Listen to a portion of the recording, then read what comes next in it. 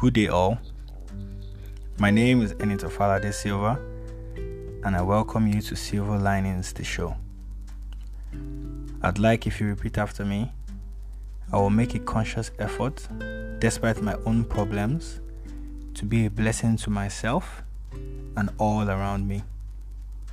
Today's topic is the blessings and curses of orderly association. Last episode, we concluded on the senses and the importance of internalizing correctly, exposing ourselves to the right things, and controlled reactions.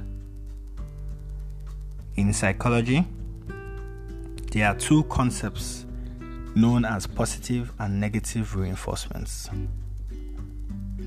Positive reinforcements encourage us to repeat behaviors that ensure favorable outcomes, while negative reinforcements encourage us to not repeat behaviors that ensure unfavorable outcomes. Let us look at the case of a dog or a cat. For example, the dog or the cat does something you like, so you give him or her a treat or a pat on the head. This dog and or cat is likely to repeat this behavior whenever you are around because he or she has associated the outcome to a treat or a pat on the head. Imagine now that for the exact same behavior, a dog and or cat are beaten or even thrown out. This is negative association. This is negative reinforcement.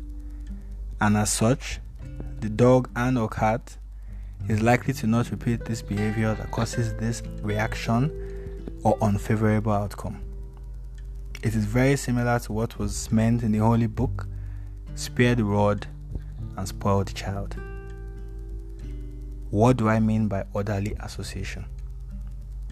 In economics, for those of us that are familiar with the body of knowledge, orderly association can also be known as scale of preference. In other terms, with reference to Steve Covey's 7 Habits of Highly Effective People, we need to put first things first. It is important to note that what is first for me might be second for you and third for the other, and so on and so forth. This fact being said, there is really no actual pattern or determinant to how these blessings or curses associated with this orderly association will play out.